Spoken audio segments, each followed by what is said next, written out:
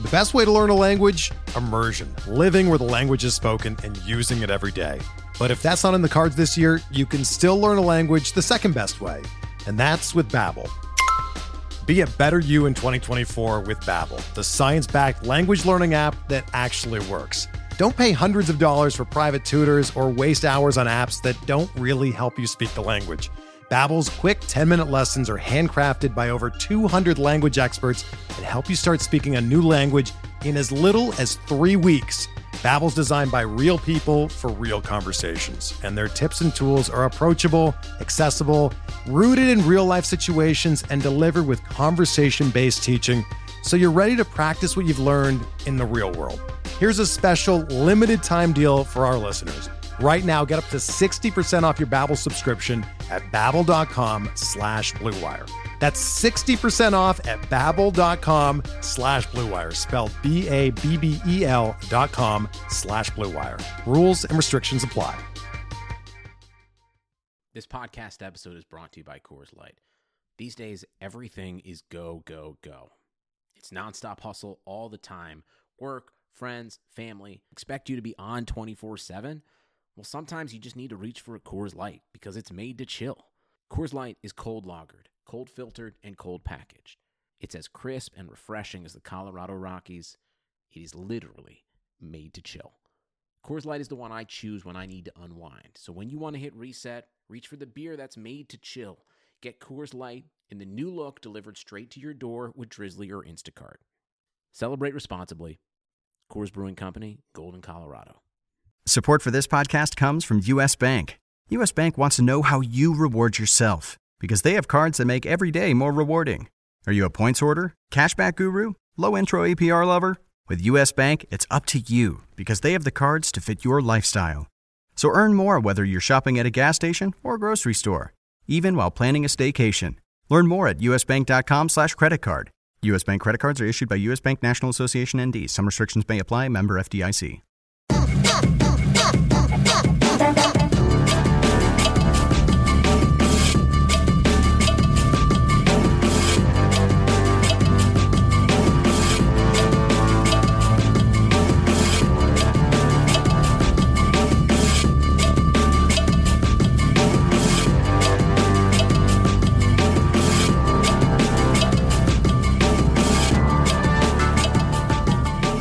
Welcome to the RotoWire Prospect Podcast, sponsored by Yahoo Daily Fantasy Sports.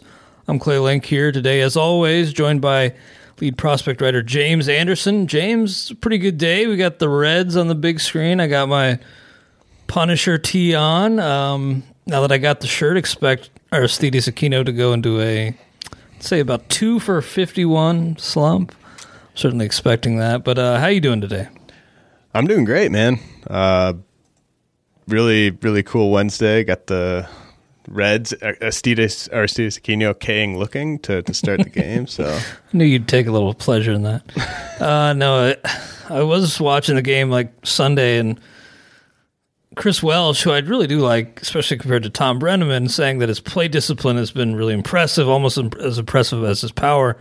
That's not what I've seen, and the chase rate's super high. So I actually do have quite a bit of concerns about Aquino moving forward. That's like when people say like he's a better person than he was a player. Like just super you can't be better. Yeah. You know, if you're one of the best power hitters like of the past 2 weeks, then your discipline's not going to be. It's not going to look bad. Yeah, but there are you can quantify it a little bit, and definitely reasons to be concerned. I don't think anybody should be like taking an L for not expecting much from Aquino to start. But James, we're going to be looking at your top 15 hitters under 23 years old today. Latest Farm Futures up on the site. I'm wondering though, what kind of prompted this article for you?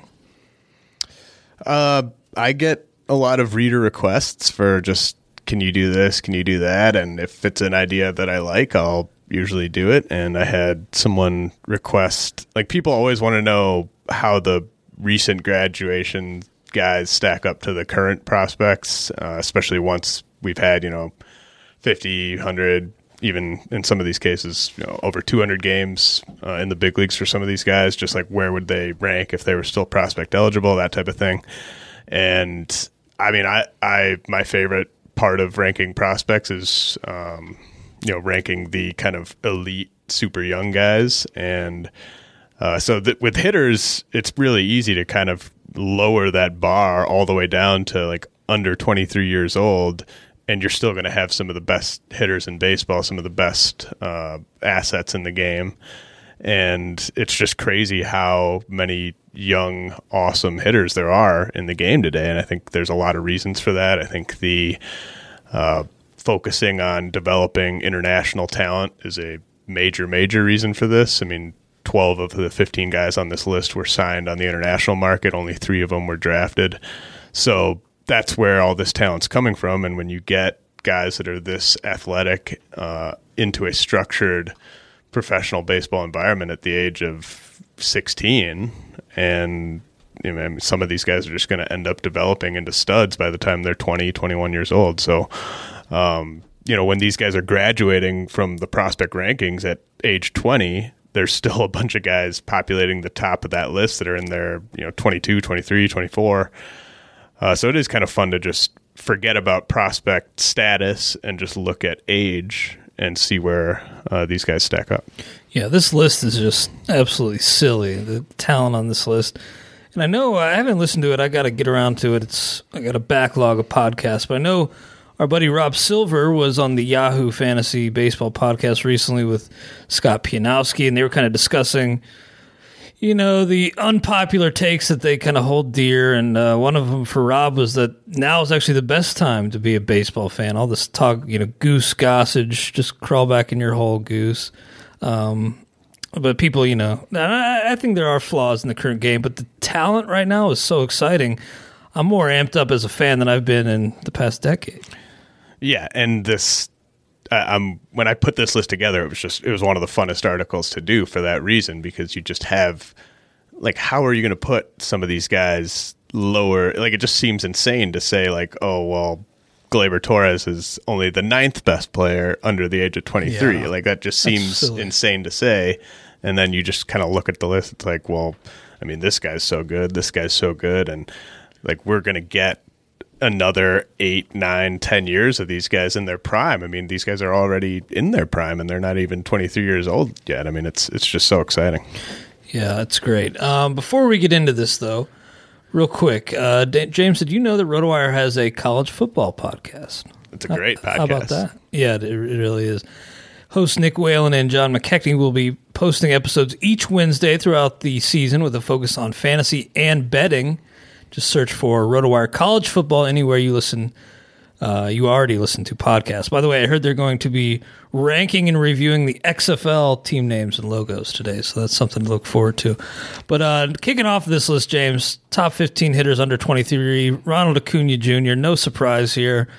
I give you a lot of credit because I had him, I thought, fairly high, and I guess relative to others, but you were adamant that he should be the 3rd overall player. You said that early on in draft season. You stood by it.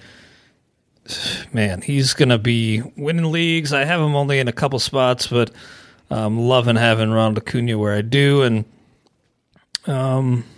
just not really as good as the other guys are behind him. I don't think there's a case for anybody else. No. I mean, the easiest ranking on this list was the number 1 spot, and there's just not a ton to say about Acuna, really. I mean, it's really kind of amazing just the fact that the power he gets to. I think I was talking with our buddy Kevin O'Brien about this, and maybe I think with you as well, just looking back to the home run derby. And, Acuna, I don't know if he was trying to win it, but I definitely think he was trying to put on a show of just look at my opposite field power. You guys are all trying to yank the ball out to left field. I'm going to hit tape measure shots to the opposite field and just sort of show off what I got. And I mean, it's just his power is so, when he gets his hands or his arms extended and just gets a hold of one to the opposite field, it's just so majestic. And the base stealing obviously is the big separator here. I mean, a lot of these guys have similar batting average and power ceilings as Acuna, but really none of them combine that sort of elite batting average and home run ceiling with a 25 to 40 stolen base ceiling, which I expect him to carry into next season and probably the year after that. I mean, eventually he's not going to be a guy that's stealing 30, 35 bases. That's just kind of the way it goes as you sort of max out physically and just kind of become, a Mike Trout type of guy. You're just not going to be stealing 30 to 40 bases, but I still think that speed's going to be there next year, the year after, and that's really the big separator with him. Yeah, that's very true. What do you think, though? I mean, anywhere in the top three is great for next year, but where do you have Acuna heading into 2020? I honestly don't know yet. I think we'll learn more over these next 6 weeks. I mean, I feel like a lot of people have turned it into an Acuna versus Trout debate, and I think that's kind of a slight on Christian Yelich just because he steals bases, with these guys too, and he's a guy that's probably going to win several more batting titles in his career, and he plays in a great park. For Kentucky Derby preferences, I think the number 3 overall pick is a great place to be because you get one of those guys, and you don't have to make that decision at 1 or 2. Yeah, I'm with you. I'm up in the air right now, too. And I was doing the TGFBI pod, Ariel Cohen, Reuben Guy, and I said Trout, but I reserved the right to change my mind like 30,000 times before the start of 2020. The only thing with Yelich, and I don't even think it's a valid concern, but maybe as he's about to turn 28, maybe like Trout, the stolen base chances, how many times he takes off, maybe that number's reduced a little bit, but he's 24 for 26. I mean, that's great efficiency on the base paths. Yeah, I mean, he's just so smart about when he goes, and he steals a lot of his bases just off the pitcher. Like it's rarely a close play when he steals a base. I mean, he's usually in there pretty comfortably. He's just one of those guys where I don't know what the flaw would be with him. I mean, you're kind of it's impossible to pick between the 3, I think, which is going to make there's going to be a lot of just long-winded debates that don't really mean anything this upcoming offseason. It's like you can't go wrong with those 3. The draft really starts at 4 next year. I mean, you just kind of, it's personal preference. Maybe you can find, if you spend the whole offseason looking for separators with these guys, I'm sure you'll be able to find some. I think Acuna probably has the highest stolen base upside, but he also probably has the lowest batting average floor of the 3. So really pick your poison, but I mean, you definitely can't go wrong. So number 1, not really a hard call, but 2 is kind of tough. Some guys you could pick a top 15 hitter under 23, although I do think you made the right call. Juan Soto, just what he's done since breaking in last year, just unreal, and the foundation is there. Everything is really there, and I don't think, there may be a case for some other guys, but I think this is the right call. Did you go back and forth with maybe Tatis or someone else? So the way I sort of structured it was, or just initially when I was kind of outlining the article, I just sort of ranked like 20 guys just without doing any research at all, just kind of like off top of my head, like where would they slot in? And I ended up putting Tatis number 2 just right away, but then I quickly changed my mind and put Soto ahead of him. I just think he's just so safe, like that, to have this type of floor for a guy who isn't even 21 years old yet is just, almost unprecedented. And, maybe there's a guy below him that ends up outperforming him over the next 5 to 10 years. I mean, I'm sure there actually probably will be a guy that, whether it's Tatis or Franco or whoever, somebody probably comes up and just based on stolen bases ends up passing him. But I think the fact that Soto's turned into a guy that steals some bases this year has kind of made it an easier call to put him number 2 because it's not just a 4-category profile anymore. And even the guys that are only going to steal 8 to 10, maybe 12 bases in a season, that's still really valuable when you're trying to compile as many steals as you can on your roster. I think that was kind of a separator that made me feel more comfortable putting him in the 2 spot versus if he was just still a 4 category guy. Yeah, those names you mentioned, I think in that mix, Vlad too, but Soto's kind of what I thought Vlad would be right away. Soto hasn't had any bumps in the road, and the combination of plate discipline, contact skills, power, and now the speed, it's great. Do you think he'll be a first rounder next year? Borderline for sure. I mean, doing this article, it's just, I can't wait for drafts next year because it's just, I think I've mentioned this to you, there are just going to be so many amazing hitters that go kind of in that 15 to like 60 range of the draft. Like you can get the top like 100 is just stacked. And so I think you're going to see pitching once again. I think there's going to be 3, 4, maybe even 5 pitchers that are going at least borderline first round just because there is so much depth in terms of position players you can get in rounds 2 through 6 or 7. So I don't think it's a lock that Soto's got an ADP inside the top 15. I think he's probably going to have an ADP inside the top 20. But if you are picking at the turn and you want to go pitcher Soto or Soto pitcher or something like that, I definitely don't think that's a bad way to start off a roster. It's just there's so many. It's easy to say, well, how can Soto not be a first rounder? But then you start listing off all the guys that are also going to be first rounders, and there's just so much talent up there. I mean, there's no shame in only being a second round pick this year. Yeah, I mean, I could see either way. The stolen bases being added in the mix, I think, gives him a case to be a first rounder. We'll see if it happens. And I think I mentioned in the article, but these are for standard 5x5 roto leagues. So if you're playing OBP and you're not playing batting average, then I think Soto is a clear first rounder.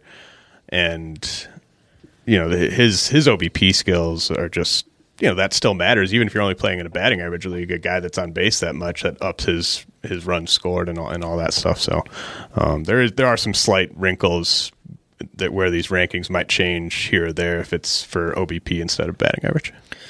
And then Tatis third on this list, and he does have more of a stolen base punch, more stolen base upside, certainly. And I know our own Scott Genstead has said he thinks Tatis is going to be a first rounder in a lot of NFBC drafts where people competing for the overall really emphasizing speed. And I could see it, although the injuries, two stints on the IL this year. Now this one's going to knock him out for the rest of the season. I think that has to be taken into account. And as great as he's been, I don't know if I feel comfortable projecting him yet for a full season's worth of at-bats. Yeah, no, I think he would have started being a late first-round pick in NFBC leagues if he never had this last injury. But I think we are kind of prisoners of the moment, and the last thing everyone's going to remember is Tatis missing the final 7 weeks of the season. Yeah. And, I think the stolen bases, I mean, man, it's appealing to start your roster with 1 or 2 hitters that you hope can get you 20-plus steals, and he certainly fits that bill. I think the batting average, the range of outcomes, the range of possible outcomes with batting average have to factor in here as well. I think you compare a guy like Tatis maybe with a guy like Trevor Story when you're on the clock at say pick 14 or 15. Maybe you go Story just because you feel better about his durability and you feel better about maybe where his batting average floor is. But, Tatis, so like you can look at his numbers this year and you can say, oh, well, he's going to regress from batting average. But he's still only 20 years old, and he's going to probably get better, cut down on the strikeouts heading into year 2. So maybe that sort of offsets the batting, a lot of the batting average regression that we're cooking in. And, he's got that upside to next year finish as a top 5 fantasy player pretty easily, right? Mm-hmm. Like if he hits 285 with 30 plus homers and 30 plus steals, and that would mean he stays healthy, but he could totally do that. So I get it, but there's just so many good players. You have to do some risk reward analysis there. So I think he's probably going to go in that Juan Soto range. I mean, which of those two would you take for redraft leagues next year? I'd take Soto right now. I think Fernando Tatis Jr. is an unreal talent.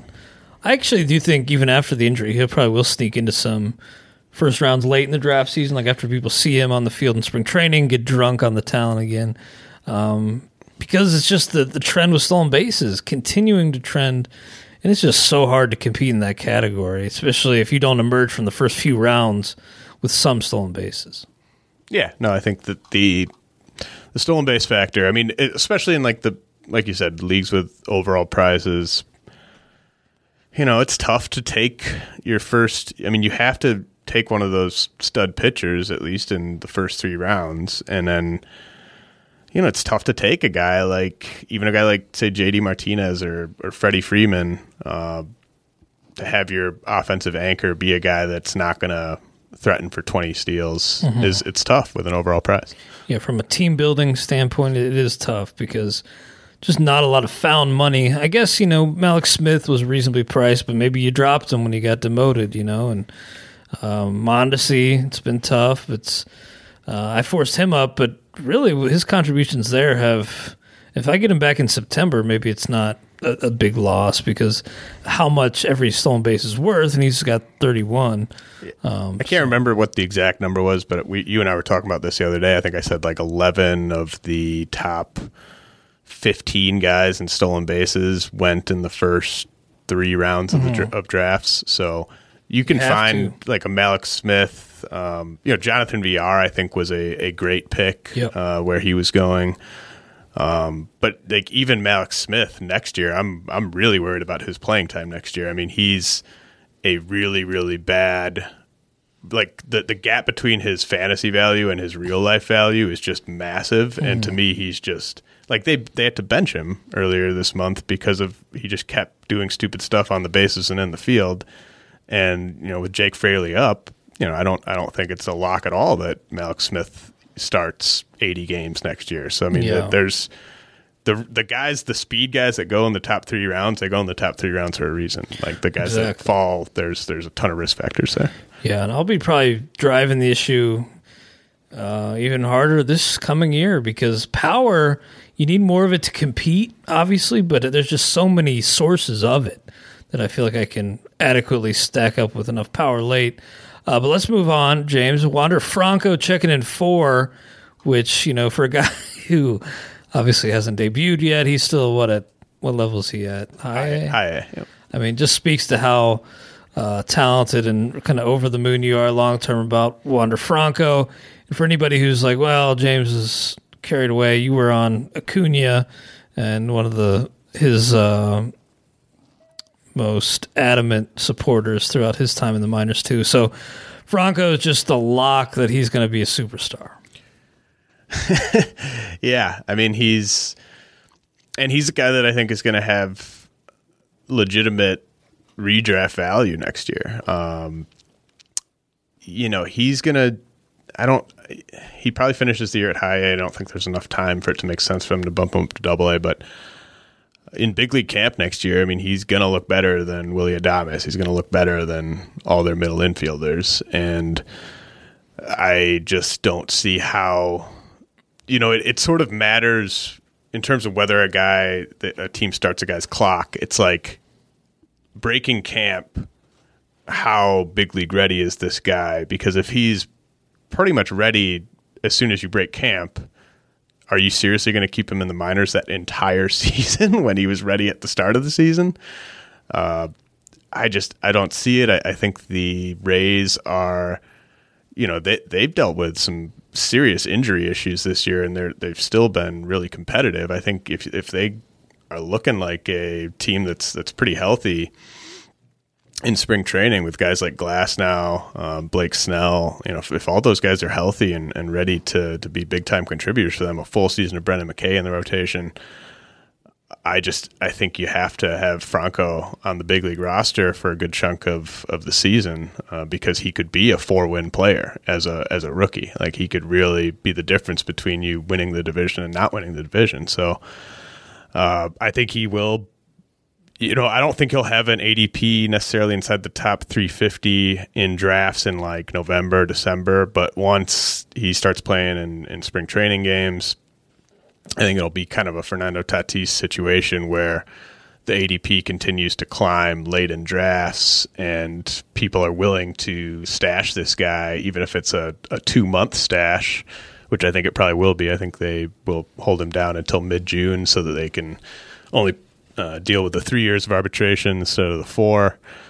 But I think he's the type of guy that I would happily use one of my 7 bench spots on because he is a 5-category guy.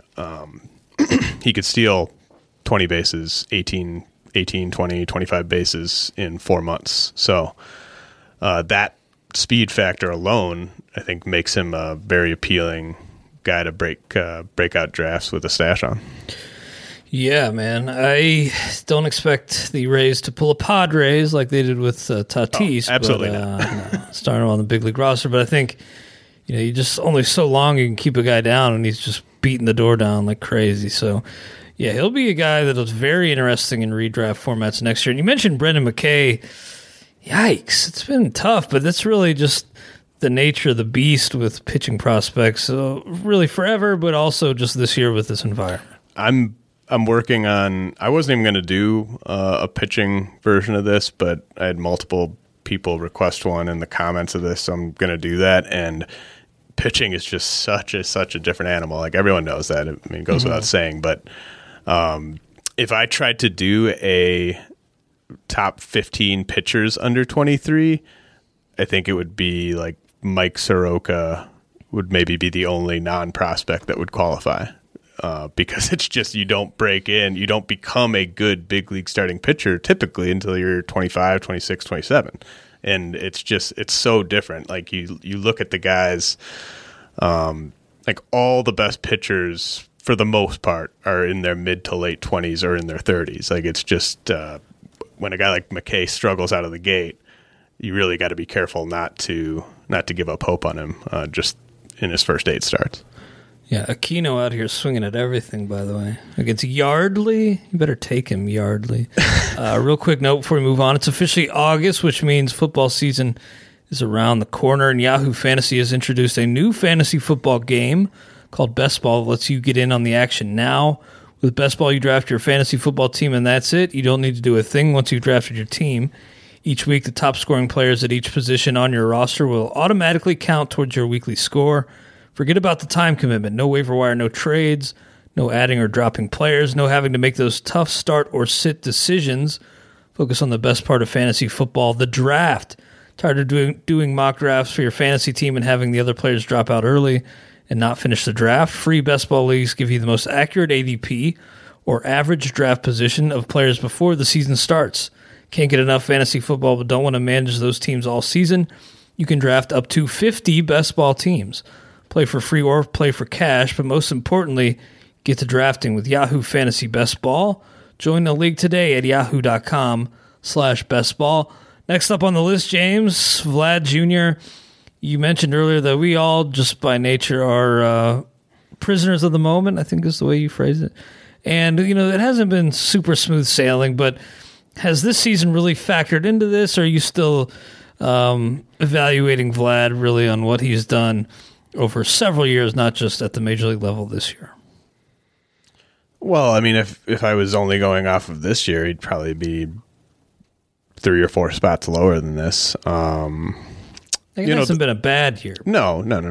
So here's the one issue with Vlad is every single guy we've talked about so far has a chance to steal double-digit bases next year. Right. I mean, he's not even going to steal 5 bases next year. So his batting average and home runs and RBIs and runs really have to be very elite for him to kind of be mentioned in the same breath as these top guys, and I think they will be. I think the fact that I have him 5th over the guy that we're going to talk about next is, speaks to how unconcerned I am by anything that's happened this year. I mean, I still think for next year he's going to hit well over 330 bombs, hit in the middle of that lineup.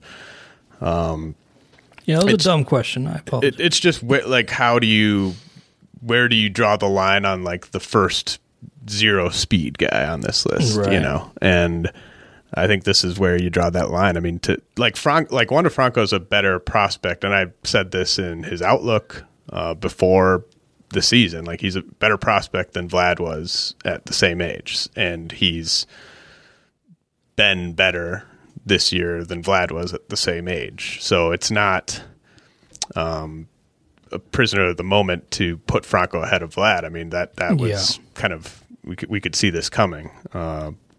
And Vlad's power, it's going to be big time, but it's, I think Juan Soto is going to flirt with a 50 homer season before Vlad does. And,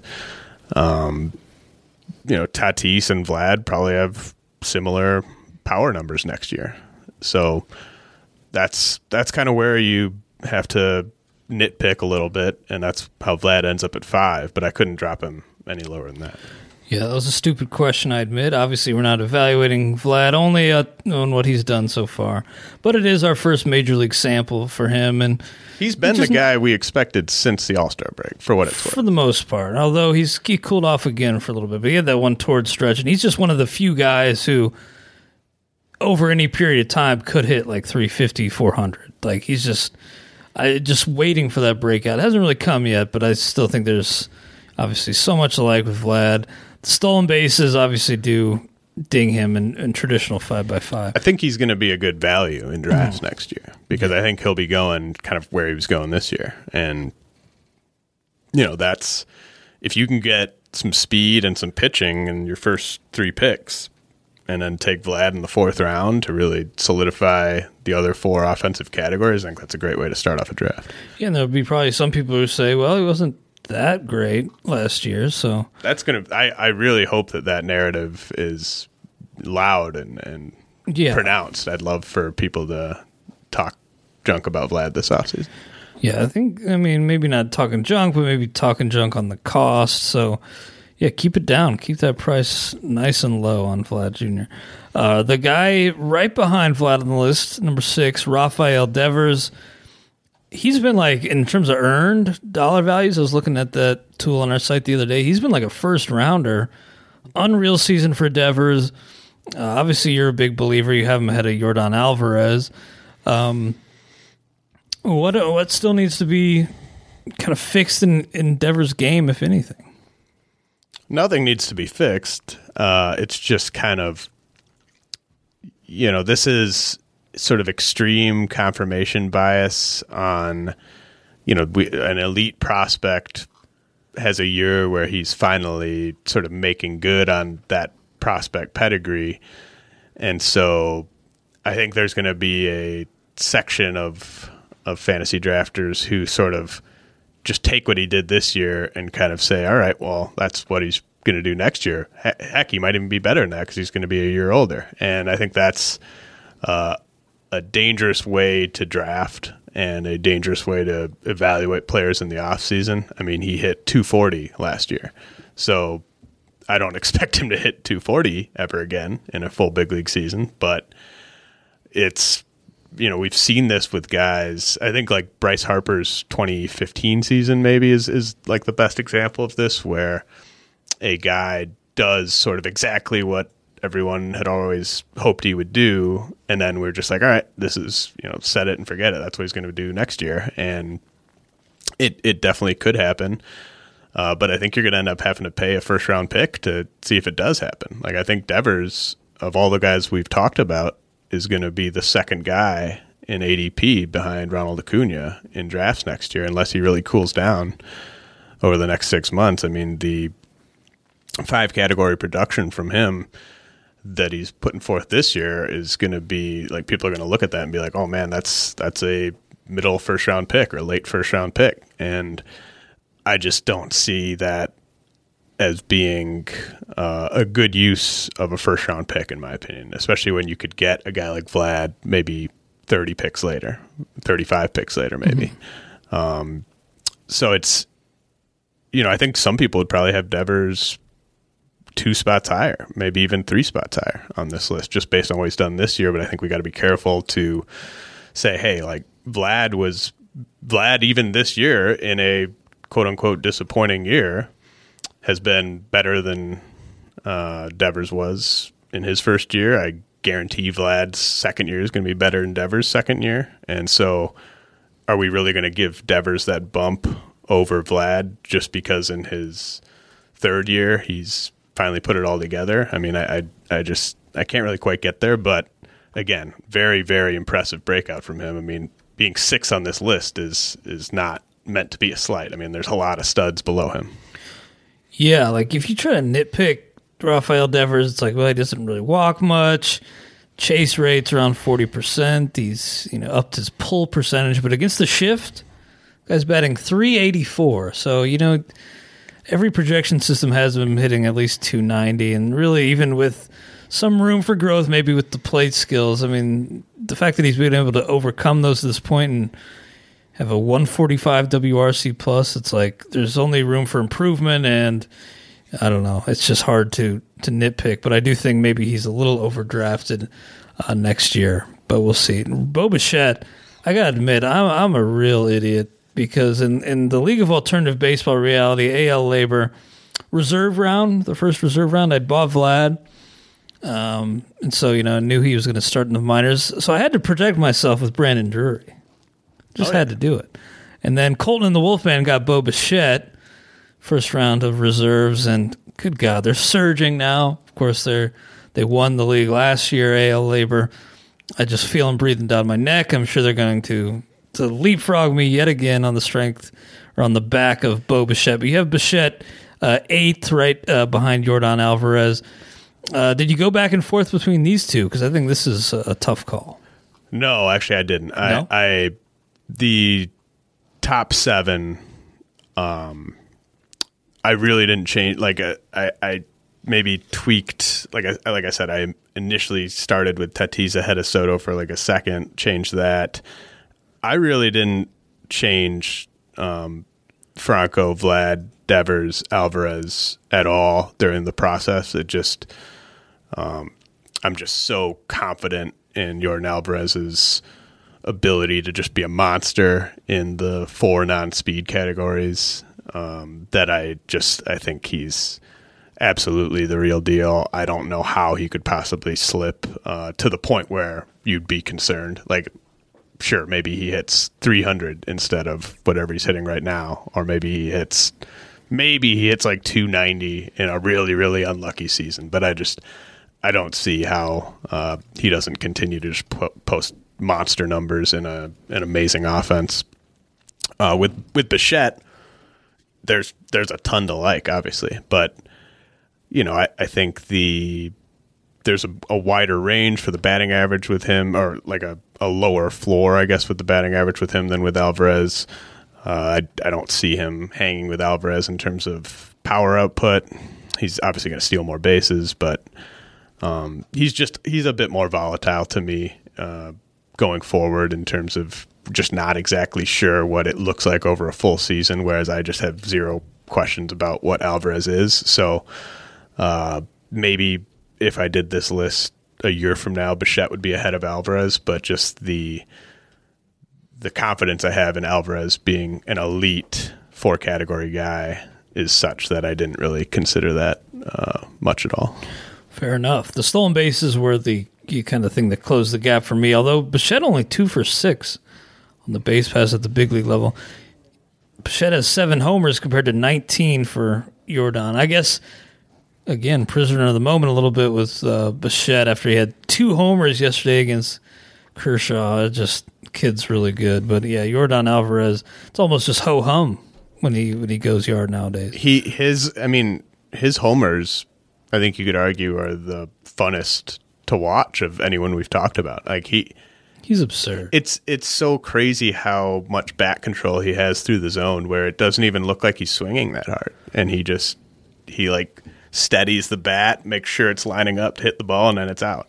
Like, it's just it's so crazy. It's absolutely wild. I was thinking maybe they'd finally give Kyle Tucker a chance at first. But no, you got to play Jack Mayfield. You just got to have him at short. Did Kyle Tucker just can't. Did he like sleep with Jeff Lunau's daughter or something? Like, what's going on? It's weird. They just cannot crack that roster. We will see him in September, but right? Yeah, he's on the field. Yeah, I guess. Yeah, probably. Who knows? You mentioned the kind of alluded to Gleyber Torres being 9th. Really speaks to the incredible young talent in the game that this kid is 9th. I'll say it again. Should be a red. Should be in this game right now. Yep. He really should. He'd be one of the guys on the bases right now. Bases are chalked. Maybe he'd be bases up right juiced, now. Yeah, maybe. These guys in. He probably would be betting 8th for this team for some dumb reason. But it is incredible because Gleyber Torres is insane. Obviously, he can't face the Orioles every game. Has 9 home runs against the Orioles or something this year. Maybe more. But I think it's more, actually. Probably is.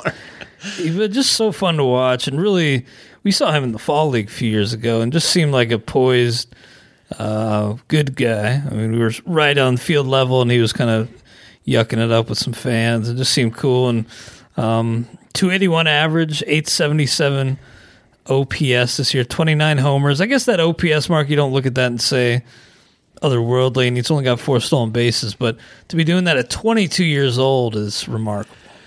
Yeah, and with Torres, there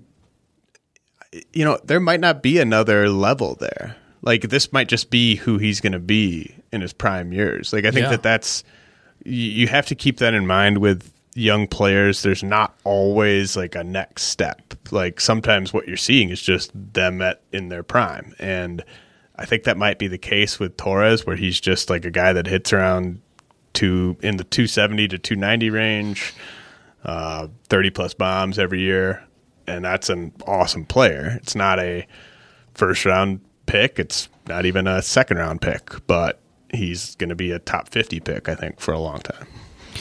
Yeah, he's really, really good. But yeah, maybe, and I know Jeff Zimmerman was writing about kind of aging curves, guys breaking in as good as they'll ever be. Maybe that's the case with Torres, but if that is the case and he's just this player for the next 5 years, that's pretty darn good. Joe Adell, number 10, another guy we haven't seen yet. It doesn't sound like we are going to see him. Maybe seemed like he had an outside chance earlier in the year, but they've kind of taken that off the table. Yeah, and that's totally fine. Very interested to see where his ADP ends up in drafts, because this is another guy where I think, the hype on him in spring training, hopefully he's healthy this spring training, but the hype on him in spring training could just be really extreme. I mean, I could see him turning a lot of heads, and this is another guy where the speed, where do you value the speed of a guy like this? Because he could steal 20-plus bases pretty easily, even if he starts the year in the minors, which he probably will. But I think he's going to be one of those guys like Vlad, Chris Bryant, Ronald Acuna, where he's up in late April. And, be interesting to see what they do to kind of make room for him, because I believe everyone's still coming back. I think Cole Calhoun's still under contract, so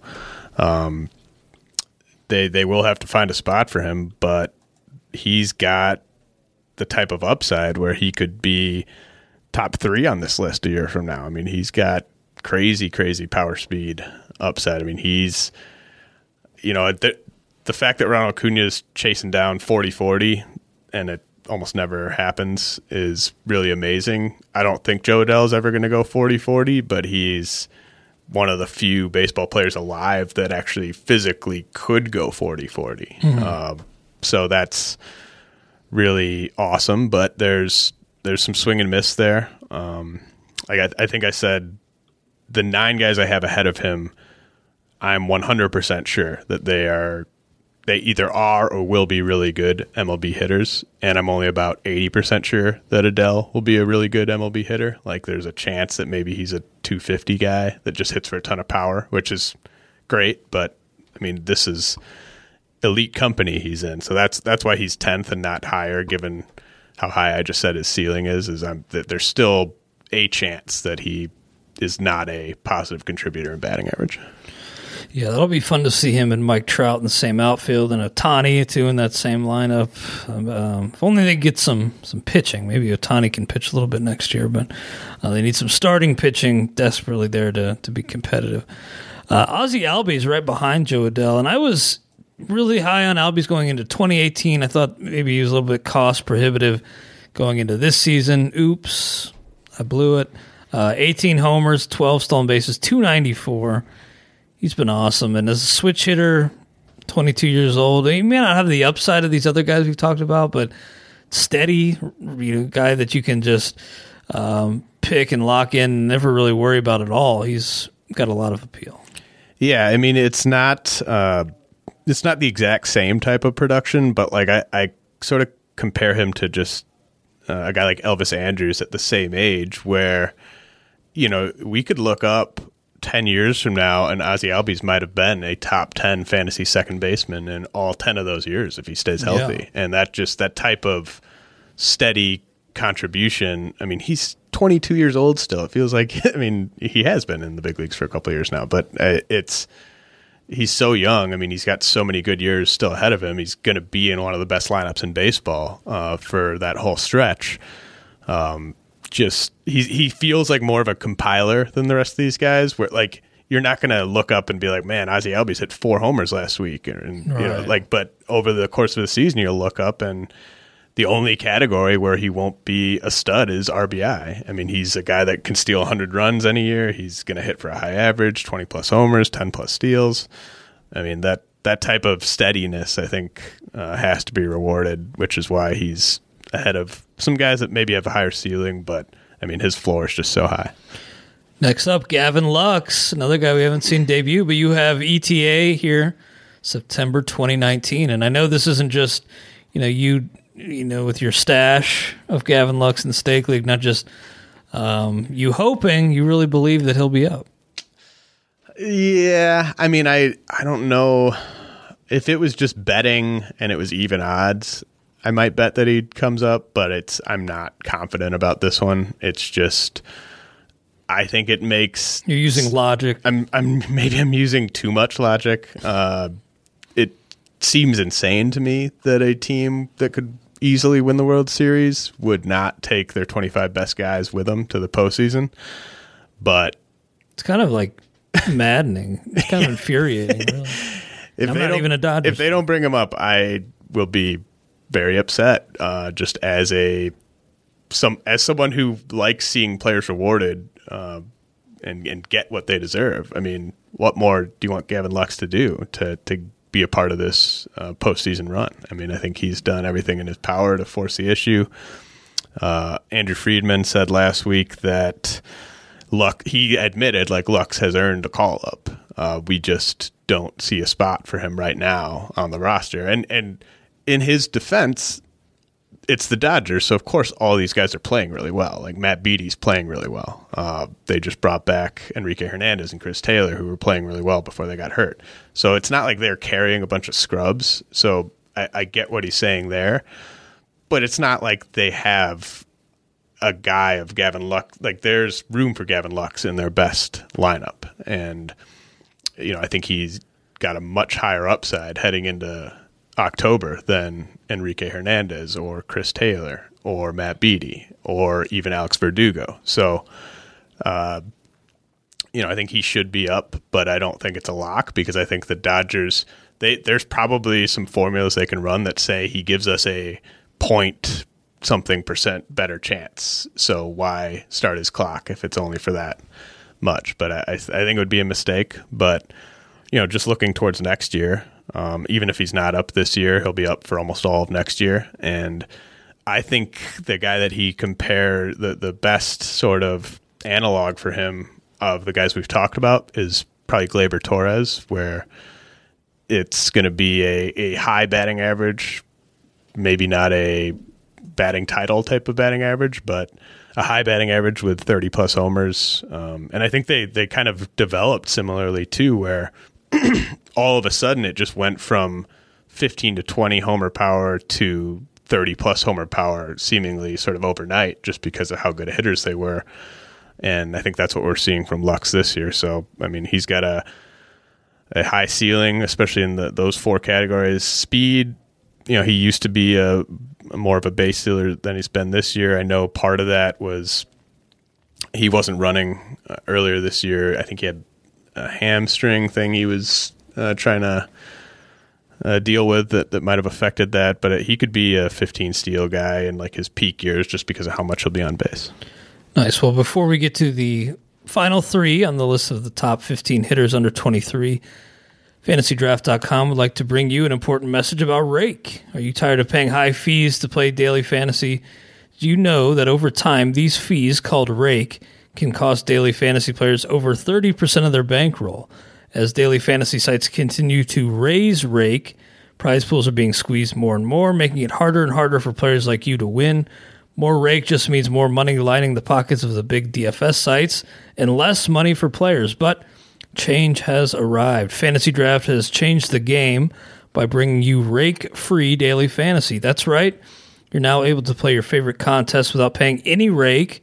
On Fantasy Draft, 100% of entry fees will be paid out to contest winners 100% of the time. Playing your favorite contests Rake-free on Fantasy Draft will save you hundreds or even thousands of dollars in Rake every month. Rake-free daily fantasy is truly a game changer. Just imagine what playing on Fantasy Draft is going to do for your bankroll. Register at FantasyDraft.com today to take part in the Rake-free revolution.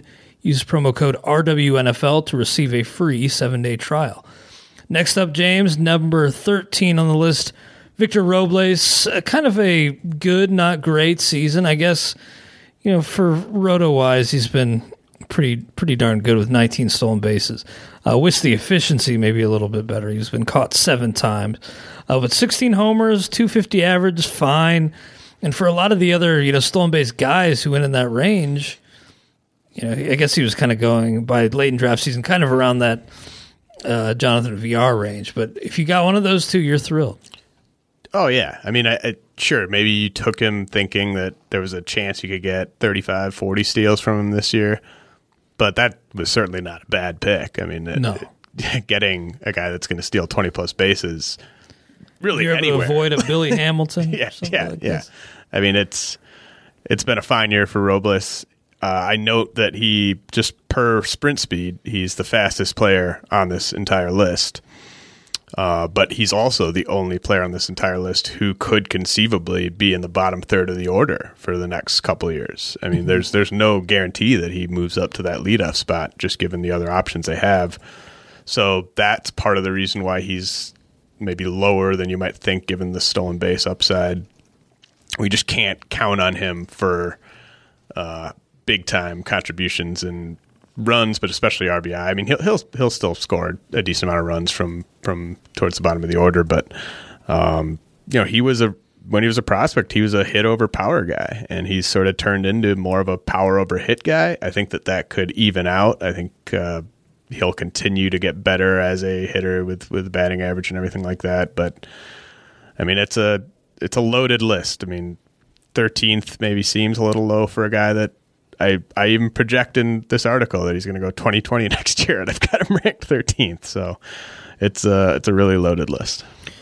Yeah, I was on Mondesi. I would have been better off taking Robles, even though Mondesi still has 12 more steals, even though he's missed all this time, and stolen bases is super valuable. But yeah, that's Robles should have been probably pushed up even higher this year, just given the stolen base upside. It hasn't quite hit that upside, but still been a really valuable contributor across the board.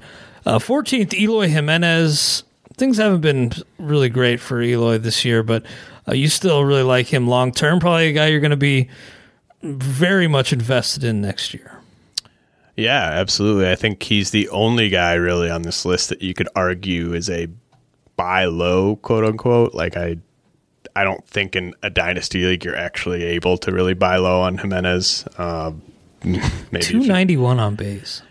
He's on if you just look at like a full season pace, he's on a 40 homer pace as a rookie, and that goes. There aren't many guys that do that as a rookie. I mean, he's not going to get to 40 homers, which kind of ties into my biggest concern about him has nothing to do with the batting average or the OBP. It has to do with the fact that he just always misses time with injuries. And that's been a thing for the past 2 years at least, where it's just, minor thing here, minor thing there, minor, like 4 different injuries sometimes in each of these past 3 years. And then it amounts to him missing 30 games. And I think we have to kind of factor that in heading into next year. I only project him to hit 34 homers next year because of missed time. I think if you told me he was going to play 155 games, I'd say he hits 40-plus homers. But I think you have to cook in some missed time with Jimenez. But this is by far the worst he's going to be in terms of batting average and OBP. I think he's going to be eventually a positive contributor in batting average.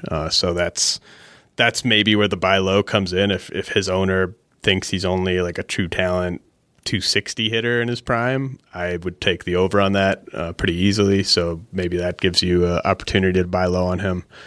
But a big time run producer. Also, almost all of his starts have come in the 5 or 6 hole this year. That's not going to be the case going forward. He'll be hitting 3rd or 4th for them for most of his prime. So there'll be more counting stats to be had. So yeah, I mean, I think it's been just kind of a normal rookie year for Eloy, where we get spoiled with just how good a lot of these rookie seasons have been, but he's just kind of having a normal one, and next year I think is going to be his coming out party.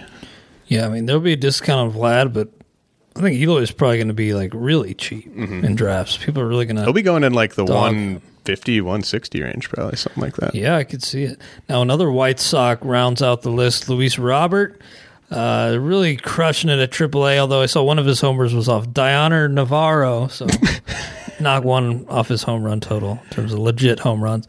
You say you don't quite buy what Robert is selling, even at this point. Why is that? Well, he's just so toolsy that I don't think we can say that his success against AA and AAA pitchers guarantees success against big league pitchers. Like, he just has enough bat speed and enough raw power where he's able to do so much damage on the pitches he does connect with. I think he is still a guy that could be exploitable in the big leagues, especially on off-speed stuff. He's not a very patient hitter. He's not going to take a ton of walks. Even if he's like a 245 hitter, which I would not be surprised by at all. I know a lot of people would be like, whoa, man, what a disappointment. Like, that is 100% in play. He could only be a 245 hitter. But even if he's that, he's still going to be a 2020 guy. So, I mean, it's a high floor in that sense. The power and the speed is the big selling point here. I'm very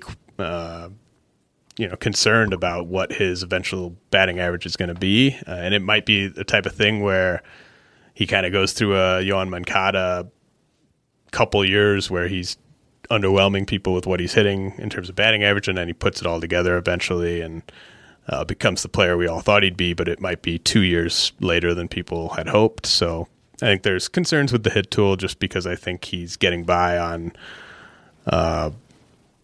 tools and not necessarily approach and pitch recognition. But I might have said a lot of the exact same things about Fernando Tatis Jr.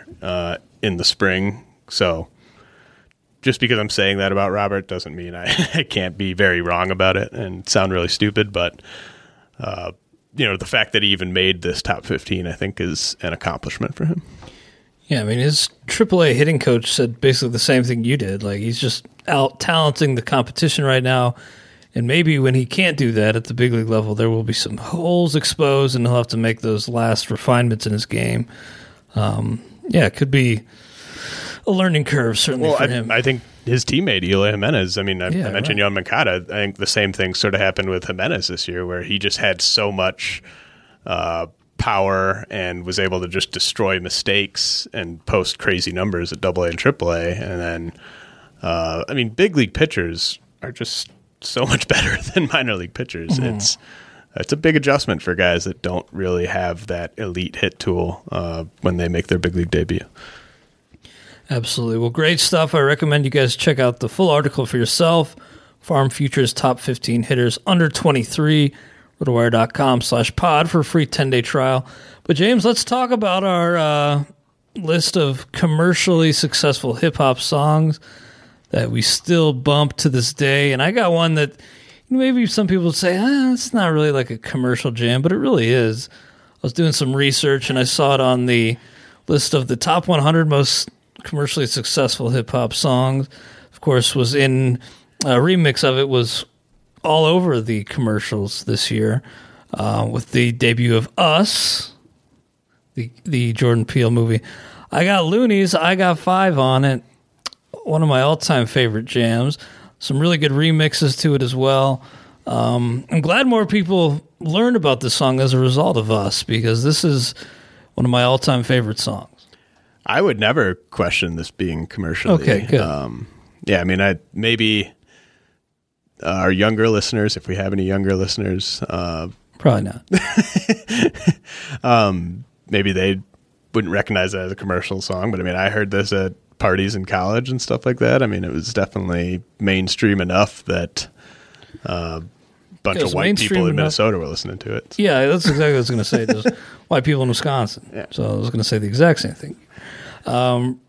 There's a remix, I think, with like Drew Down, maybe my guy E40, Fonzarelli.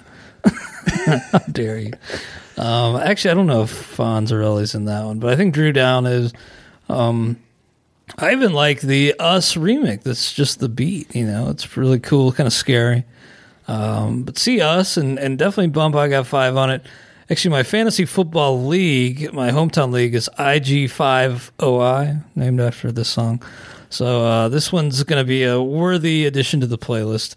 Thanks, Andrew Redding. All right, mine is Oh Boy by Cameron. Nice.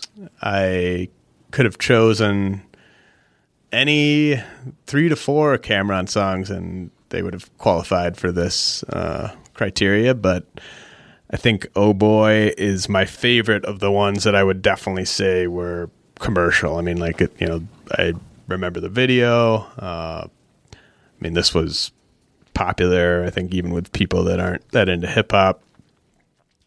That I might get, I took some heat for my Fabulous submission last week, but I stand by it. I think anyone that disliked that one might have similar things to say about this one, but look, I got a soft spot for some early 2000s commercial hip-hop out of New York, sue me.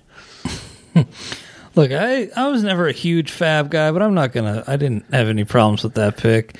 I mentioned my brother was a big Fabulous guy. I'm just glad you chose this Cam song over like What the World Means or What Means the World to You. Hell no. Hey Ma. Oh Boy. Yeah. I mean, it was an easy call to go Oh Boy. Yeah, I'll just say that. Oh Boy was the call. I mean, we like Cam, but this is probably the cream of the crop for him in terms of the commercially successful ones. I think Kill a Cam. Oh. I mean, if that counts. I don't think I could I honestly don't think I could count anything off Purple Haze, even the track with Kanye West. I just don't think that was a commercial album, really. Mm-hmm. So I think I had to go off of something from Come Home With Me.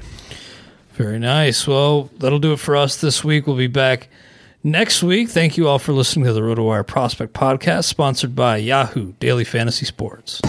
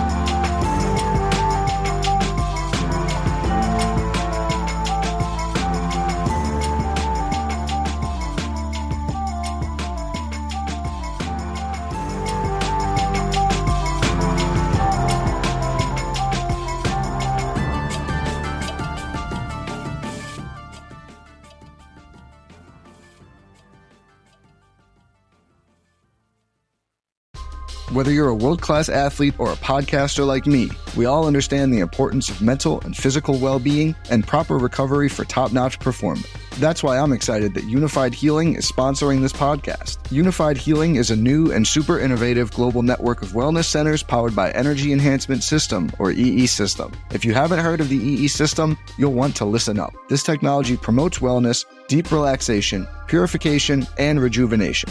In hundreds of locations across the globe, access to a center is easy and affordable. Interested in experiencing the EE System technology for yourself? Go to unifiedhealing.com/bluewire to learn more and find a center near you. That's unifydhealing.com/bluewire. No material or testimonials on the Unified Healing website are intended to be viewed as medical advice or a substitute for professional medical advice, diagnosis, or treatment. Always seek the advice of your physician or other qualified healthcare provider with any questions you may have regarding a medical condition or treatment and before undertaking a new healthcare regimen, including EE System.